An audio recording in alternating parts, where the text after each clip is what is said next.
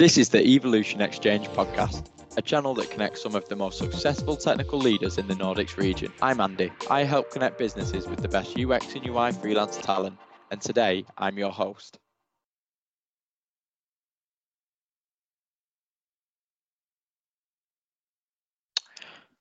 Okay, and welcome to another installment of the Evolution Exchange podcast. So today I am joined by Nick, who is the founder of Game Art Co., Paul, who's the founder of This Co., and Thomas, who's a business development manager at Empires Not Vampires Entertainment Limited.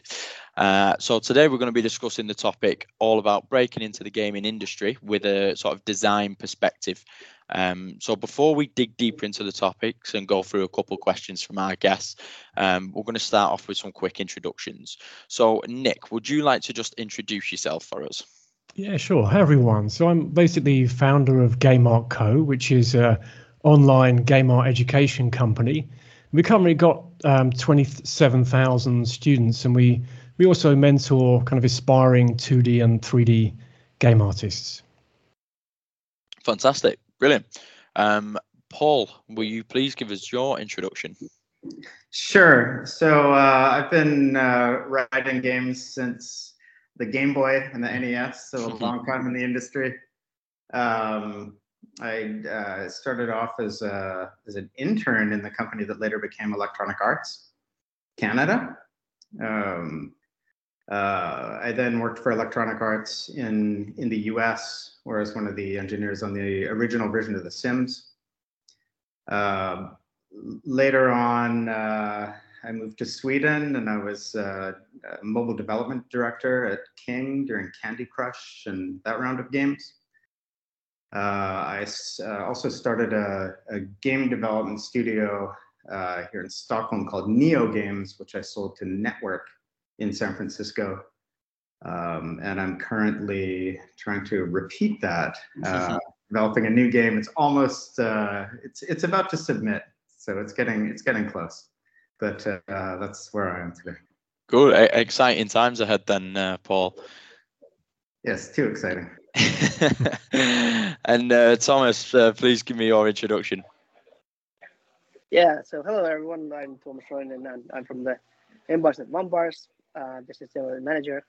And my background is about 10 years in the game industry, doing basically indie games in small companies or startups, and been very active on building like game industry communities like IGDA Finland and different chapters or hubs in Finnish sphere, and also helping to set up IGD hubs around the world also. So being very active in that side actually in the game industry. So this topic is something that's very, very close, like every day, because of the community-based thing. But nowadays it's more in Empires Not Vampires. We are like 9-person team, new startup, even that it's about 3 to 4 years old.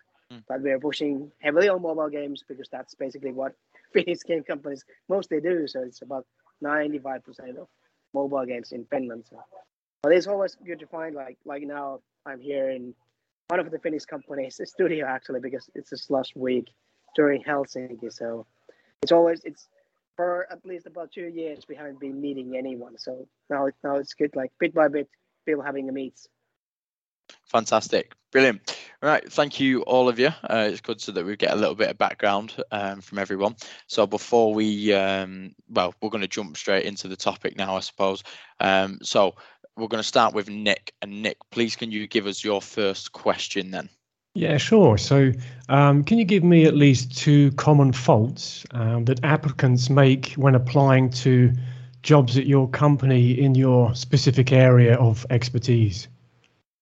Brilliant. And why is it, what about this sort of aspect interests you? Is it something that you've seen before? Yeah, basically we mentor students a lot and people wanting to break into the industry. And I think it's really good kind of things to know and help applicants really, because I think sometimes there's things that they might miss. Yeah. Okay. Well, let's go with Thomas first then. Yeah, I think in my case, it's usually that what I've noticed is that because people tend to do a lot of applicants, so they actually copy and paste. So well, it's just a minor thing, but you usually might do like in the way that you actually with wrong company's details there because you just copy and paste the application and push it forward and didn't do any checking. That's one thing. Another one is actually like, especially for artist side, is it's about the portfolio. So if your application is about being an artist or something, you always need to have a portfolio, and that's actually missing very often. Or it has a side effect that if you have a portfolio, but let's say you're applying Rovio somewhere else, that you know the specific style of what they do, but your portfolio doesn't have anything about it. So I would say even had a bit of pieces like that you have, and you can show that you can make that kind of style of specific products that that company is making. Because I think it's the usual game that we say that you, in Finland especially, you say that you can always draw dragons and fairies as much as you like, but if you're applying a job that doesn't do fairies and dragons, it's not very useful. Yeah, it's a very good point. It's a quite common thing that we come across. Yeah. So like keeping the application relevant and like personalized towards the company that you're applying to, not just keeping that like generic same sort of format all the way through your applications. Exactly. Yeah. Okay. And okay. I think one add on that is when you apply a job company and you do that kind of portfolio things, you always expand your own portfolio. So actually, you don't do any waste job when you apply to different company. You do their style, so you learn a bit and you have a wider portfolio after that. So nothing goes to waste, even so that you would do something. That keeping that in mind when you do those personal things. Yeah, that's a really good point. That actually, Paul, do you want to come in on that? Yeah, I think it also goes the other way, where if you show relevant experience, then that really can set you apart from other applicants. Because I know when we're hiring, especially for artists, I'm not an artist and I'm not an art director. So when I see something that that looks similar to what I'm looking for, then that's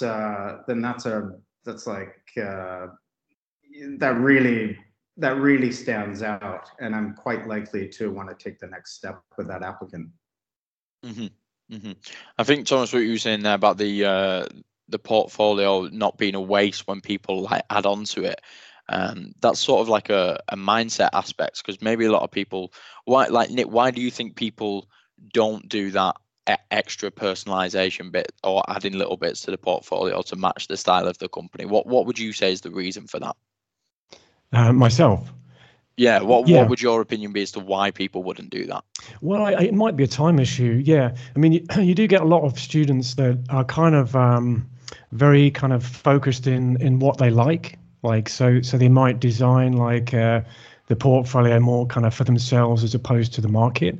It might be also a matter of time as well. Like if they're studying, they might not want to spend the extra time to develop more pieces. But I agree with the other guys. It definitely helps, and I agree with, if you have something similar to in style wise similar to a game you're making, then you're more likely to kind of take them to the next stage or give them an art test. So yeah.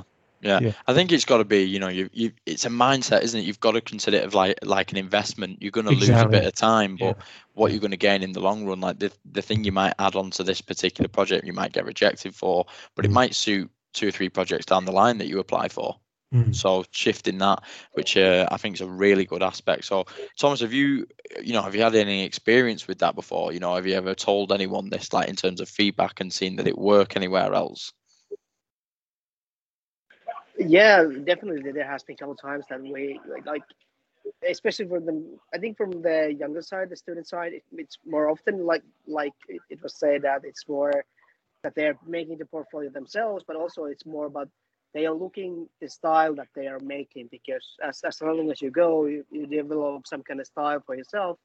But I would say it's almost any kind of artist, it's good to give like a notification about it, that what you are doing, why you're making it, what are you going to aim. It's also I would say it also like the future career, that what do you aim to do it. So it's good to also do, when you apply a job, you always have to showcase them that what is your aspiration also like in the future in the company. So what do you want to do, and also showcase. But it doesn't matter that if you, even that you would apply a console company or PC company or mobile company, it doesn't matter. It's more about the bit of extra effort that you can use and gain a job or gain a new feedback. Because I would say that I think many companies are willing to then give you like a feedback that what they want after they have seen like if you have like recruitment steps, so you probably will give them anyways like this kind of like art test or something to do it. So it's good that if you have already passed the first barrier, that you show that you can do their style, it's much more easier to get in the next level to actually do the test. Yeah, absolutely. Paul, is there any? I know Nick, we sort of went off a little bit of a tangent after Thomas's answer to Nick's question, but Paul, is there any specific example from when applicants apply to you that you can relate back to Nick's question, where you see any common faults or anything, or what would you particularly look for? Yeah, so I like applications to be fairly short and fairly modest. You want to look friendly and sincere. You don't want to look like it's not about showing amazing talent. It's about showing that you can fit into an existing structure. I know it seems like the style for CVs in the UK is to have quite long CVs. In the US, typically 1 or 2 pages is enough, even for a fairly senior applicant. So for me, I think it's short, sweet, warm, energetic, friendly. Yeah. No, that's a really good advice for anyone listening now who's thinking of like applying for new roles at the moment. So Nick, from the responses you've got from that question that you were interested in, do you think you've taken something from that? Does that help? Yeah, definitely. Yeah, I definitely agree with like the points that have been made about applying work specifically for certain companies, and also keeping your intro letter or resume, kind of straight to the point. I mean, I can add an additional point with artists. I've spoken to art directors, and often they just they might avoid or not read the intro letter straight away, but they go straight to the portfolio. So that's kind of one thing. Obviously, it's important to have a basic intro letter, but they'll go straight to the work first, see if it's any good, and then come back and read the rest, kind of thing. So yeah, but definitely that's a really interesting point. So yeah, Thomas, just to come back to you on that, would you, just hearing that, would you put more emphasis then on like telling people who especially wanting to break into the industry to put more time and effort into the portfolio as opposed to creating a really nice CV that looks great and it looks pretty, but would you rather than put the time and effort into the portfolio to show that? Yeah, I think that's the thing, that what I meant, that do actually something that it is done in that company. Because if they go directly to their portfolio and if it doesn't match, it has nothing to do with your company. It's very hard to go back to go anywhere resume reading. Of course, you can do that, but I would say that if you have some kind of relative idea of the thing that you push something on that company is actually making, and then you have the additional stuff that you are very good at it or something, so you show the variation. So I think that's actually very common thing, to just jump on to see the style and is there something good, and then go back to the text parts. And so, but I also consider the idea with the poll. So no one has the time to read about 10 pages of what you have done.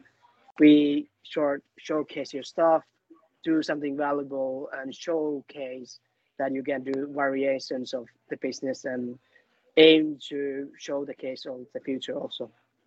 It's almost like having a hook, isn't it? Like get the portfolio.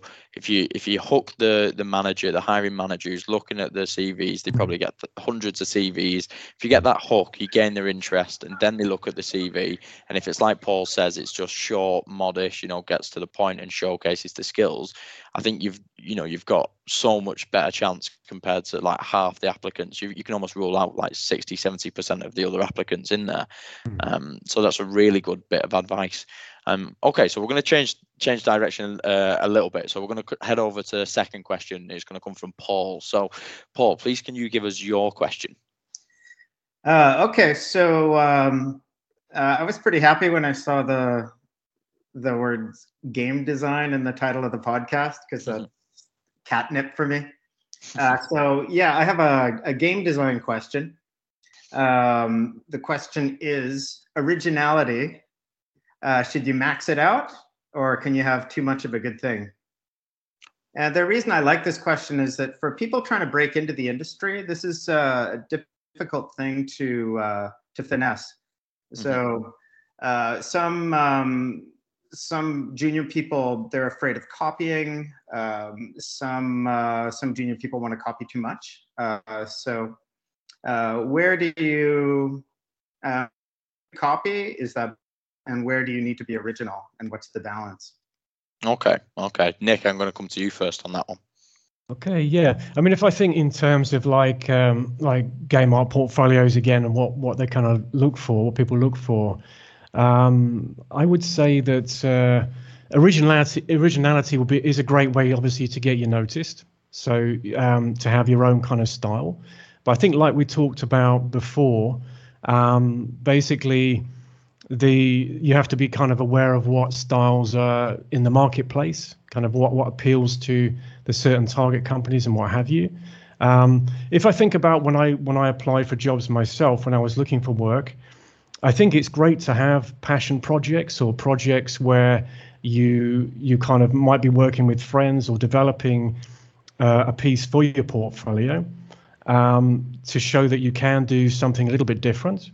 But then it's also good to have the parts in your portfolio that kind of target that company and basically aware of the styles in the market, I would say. Yeah. Okay. And Thomas, what are your thoughts? Yeah, I'm in the same position. I think because especially in Finland, the whole industry is built on like a demo scene and the prototyping, game jamming. The whole industry was built on that. So I think people value the idea that if you do this kind of passion works or game jams, you can show the originality in there, but also keep in mind the company that they are going to. Can you do something? It doesn't matter if it's art or programming or a specific beer or game design, and how do you make something go also look. It's more about like what the company is doing. Can you showcase their stuff? But of course, if you can give them like ideas that what is like new in the market, and like entertain yourself, but also like educate yourself what is in the market. Can you do something new? Can the same thing, like if you do merge game or match game or something, can you do something uniqueness in there? I think people are willing to listen, and then you will point out from the applicants also, if you can showcase them that I can do the stuff that you do, but I can give you like an extra push, extra intuitive. And I think that's the key point, especially for junior positions, that of course you can be modest, but you have to showcase that what you know and what you can build, like bring on the table. And I think many of the seniorships and the managers are willing to listen, and then they will take you seriously if you can bring something new on the table. Yeah. Paul, I'll come back to you then, hearing those two opinions from Nick and Thomas. What have you taken from that, and what are your thoughts? Yeah, I liked what Thomas said about being in touch with what's going on in the industry for artists, and especially for game designers, because for artists, I think the main thing is to be able to execute.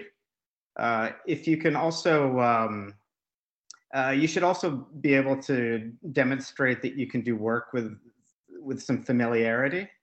And then if you're capable of differentiating, then that's going to take you to another level. Mm-hmm. In terms of the actual question, Paul, what like give us a little bit of context. Like, why was it, that you asked this question? What is it that interests you about this area? Yeah, so a lot of junior people sometimes they're afraid to copy, or they try to be too original, and they're difficult to manage because you give them reference material, mm-hmm. and they sometimes they feel obliged to do something really original, whereas a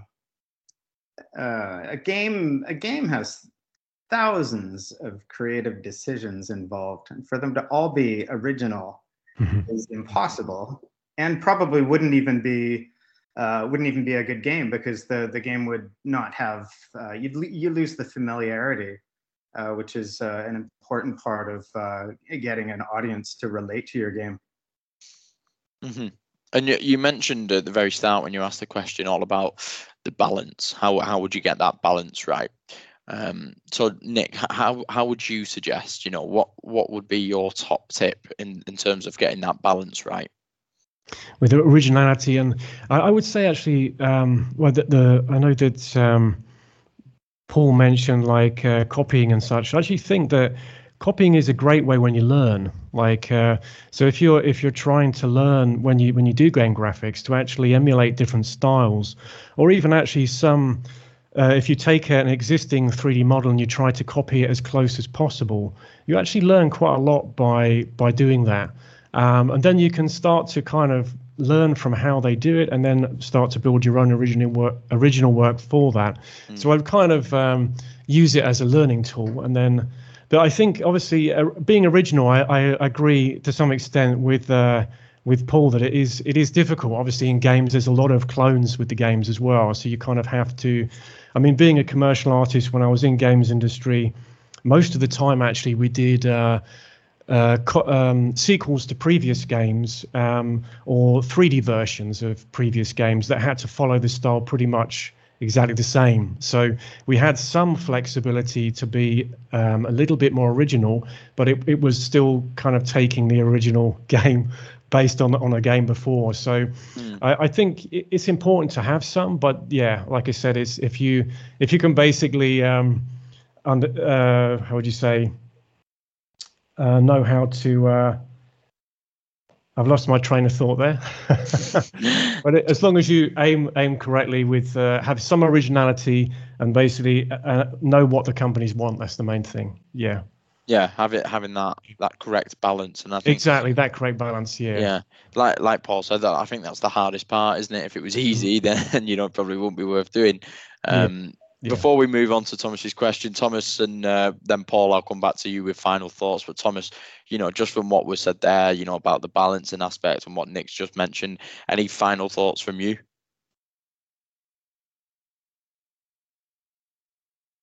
Thomas?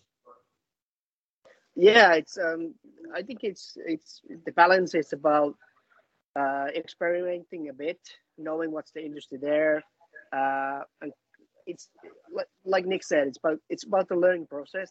Like you learn always what you do, and you try about a bit, and then you experiment something, because of course it's a market that you're making the games. I think it's often we jump into this like a bliss of and not knowing what's there. So you can always make an indie game that is everything is tried to make it new, but does it actually meet the masses? Does it actually have a customer? So of course you're going to do that kind of projects, but it's of course you have to think about from the company perspective what they are making. So it's good to know what they do, and then you add a bit your own personality or own tweaks in the game that can showcase that I have this kind of new model that we could make, and maybe you can test it. And if they get the idea, and then you can make it from that little aspect, you can make an entirely new type of game, or even almost like a genre. But like everything is basically made in sense like you always copy something and you learn from something. So I think many companies are watching what is happening on TV or movies or whatever. So they're copying from the different art forms or different things. So it's I think it's good to copy, but it's good to know what are the limits and when you wanted to bring your own style into it. Yeah. Paul, final thoughts? Since it was your topic, so I'll just circle back round to you, and what have you taken from that? Hopefully something. But what's your opinions on it now? Yeah, I think what Thomas is talking about, I think of it in terms of differentiation. And if you've ever pitched games, what you'll hear a lot from potential publishers is what's your primary differentiator? What makes this game unique? You really only need to have one really unique thing in your game. Beyond that, familiarity is a good thing. Okay, great. Okay, well, let's go into our last question then. So, Thomas, over to you. Give us your last question and a little bit of background and context as to why you wanted to ask this. Yeah, the question that I'm asking is about that how much people value about other referrals in the applications, or if someone does the intro for you, that this is a good guy or this is a good girl to hire on to. The reason why I'm asking is that a lot of there's like hidden jobs out there in the companies, and usually the only way to break into those is that you need someone's referral or intro. And I think it's very common, especially in game industry, that you need to know someone that knows someone. So that's why I'm wondering, like, especially for you, like junior level people, if they're not any kind of communities or anything, it might be very hard to find those jobs if they're not open in websites or anything. It's like you need to know someone that tells you that you need to apply. So this is the reasoning I'm asking that how much you guys is actually valuing this. Does it bring something new to the table? Is it something that gives you comfort, or how do you see this as applicant, or is it needed to? Can you rely only just the applicant's own stuff, or do you need someone else to give like a background that support this guy or girl to get the job? Yeah, no, really interesting. I think from a recruitment perspective, I know that in my position, like filling anybody, like candidates, it's always something we look for. Like, do you have any references? Do you have any assessors? Because I think there's an element of like credibility in there as well. Because in a sense, a lot of people can just put down something on a CV, but there's no accountability or credibility there. If you've not got anyone to check that. So I think it is a really good important point, but how much weight do you put on that? That's essentially the question that you're asking, like how much do you take from that? And it's something that you don't often consider, like people just take for granted, like have you got any references and things like that. But yeah, really good question. How much weight should we put on that? So Paul, what's your perspective on that?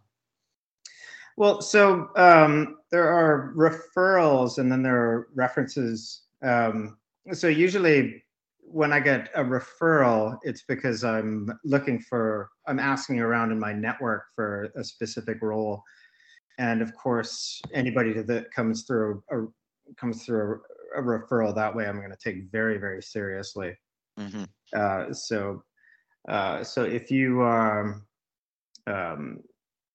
so it's good to let your network know when you're available. In terms of references, it's quite seldom that I reject somebody based on their references. It has happened maybe twice in my career out of many hires, but it's pretty rare. How much do you take it into consideration, like when you're looking at a CV or profile? How often, how much emphasis do you put on, I'll have a look at the the references they've put down, and how much weight do you put on that?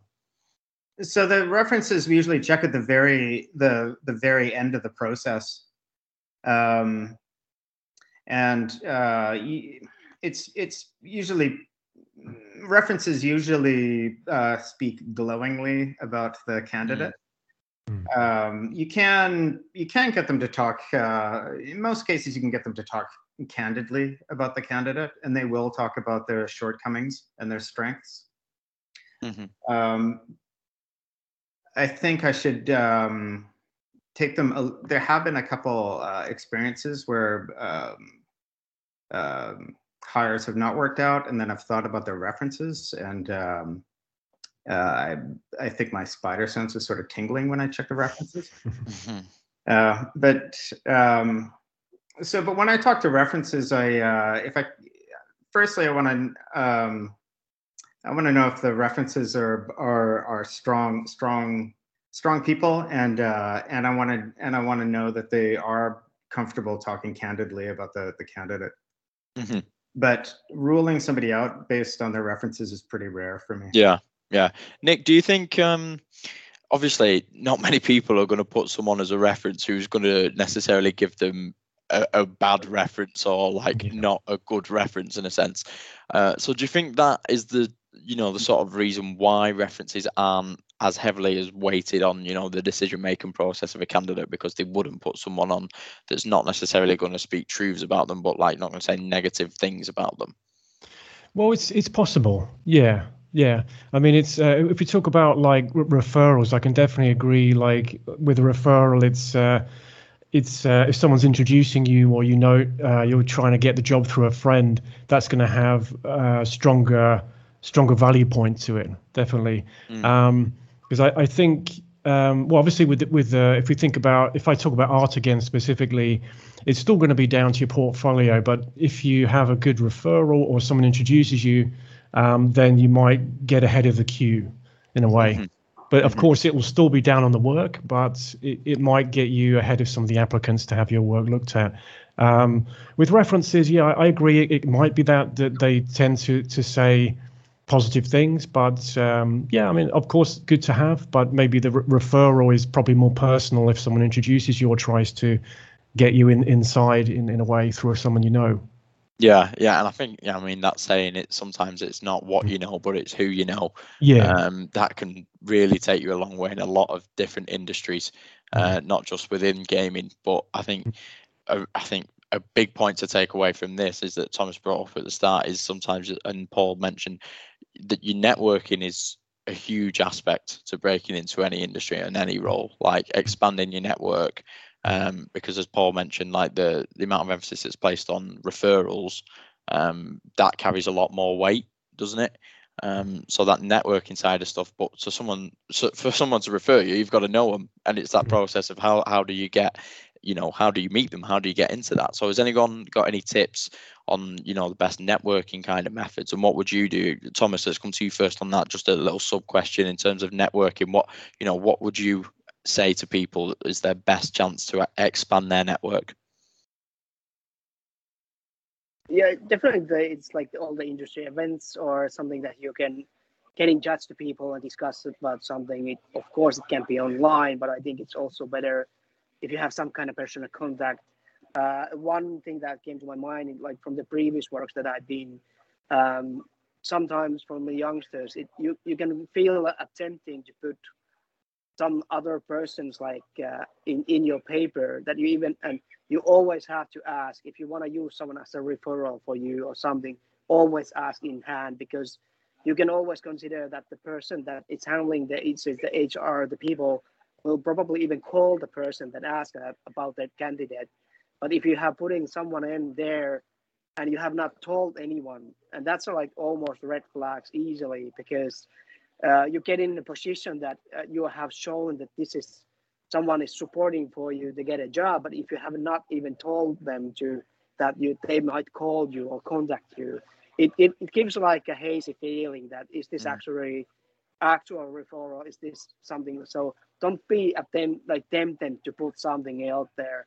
Always ask before you do that, and be like valid on that. And but like I said, it's more about the industry events, getting out there, like me on there, like putting you out there. Of course, if you're for extrovert people, it's easier, but for introvert, it's also the same thing. It's getting inside the community. And that's why you can do it online. Just let them know you out there. Let them know that you're looking for a job or what kind of job you're looking for, and that's why you might end up finding like your friend might have a position that they know that you should go there, and that person can actually be very valid referral for you if they actually are working already in that company.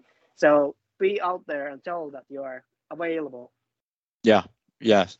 Nick, what's your, sort of top tip for networking side of things? What have you given before as past advice? Well, I definitely agree with all Thomas's advice there. I'd also say, like, even thinking back, if you're studying or coming close to graduation, I would say start networking at school as well. Like with artists that are very good inside your group. I'm not saying be artificial in that way, but of course it helps to know people who have a lot of who are very good in the class. Also game jams, like a great way, because sometimes in game jams you might get professionals actually doing it as as for fun. So you might get to meet professional artists or designers or coders who might be able to help you kind of get in the industry. Yeah. Mm-hmm. Mm-hmm. Yeah, good. Paul, what's your sort of top tip for networking then? Well, I think the best place to build your network is at work.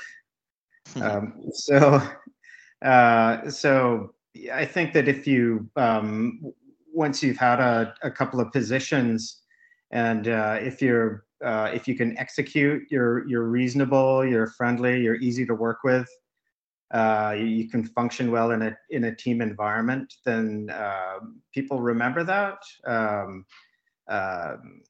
And then if you keep your network warm through LinkedIn or social media or whatever channels, then the people that you've worked with and that you've been in situations with, they will remember you for a long time. If you have not had a job yet, then you can try to do the same thing at school. So get to know people well. Keep in touch with them after you graduate, and because chances are when they've gotten hired, they will have gotten hired by companies that are hiring. So yeah, like Nick said as well, like start early, I suppose. Never, sort of invest in your future a little bit as well. And that sort of draws back to what we were saying at the start. I think people ultimately have got to try and map out their sort of future and the way into the industry from quite an early stage. And perhaps a big takeaway from this podcast would be start early and plan is a really good element of that with the things that we've talked about today. But no, that's really good. Thomas, any final points? Like I say, we'll come back to you. We'll circle back round since it was your question before we wrap up for the day. So any final points from you?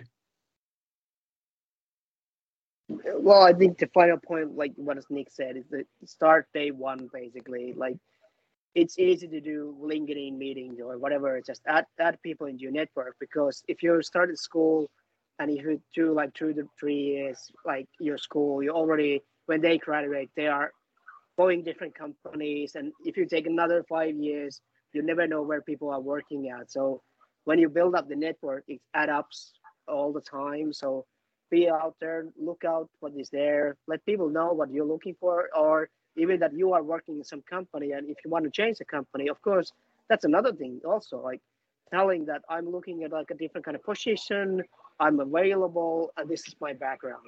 So it's more about like the openness, that what do you want to do, because you don't want, like, no one wants to hire a dickhead. That's the case. You need to be a good person. You need to be open and know what you want, and let the people know what they need, and then you can mismatch whenever. Mm-hmm. No, really good bits of advice, and I'm sure there's lots of things within this topic, within each question, that people are going to benefit from. So yeah, I think that's everything for today. That's all 3 questions. So if no one has got anything else to add, we'll leave it there for today. So this has been another episode of the Evolution Exchange podcast. So I'd like to take this opportunity to thank Paul, Nick, and Thomas for their input, their insight, and general discussion throughout the podcast. So it's been brilliant having you on, guys. Thank you very much. If anyone else who's listening would like to get involved on the podcast, please feel free to reach out to me on LinkedIn. But we'll see you next time on the next episode. Thanks, you guys. Thanks a lot. Thank you.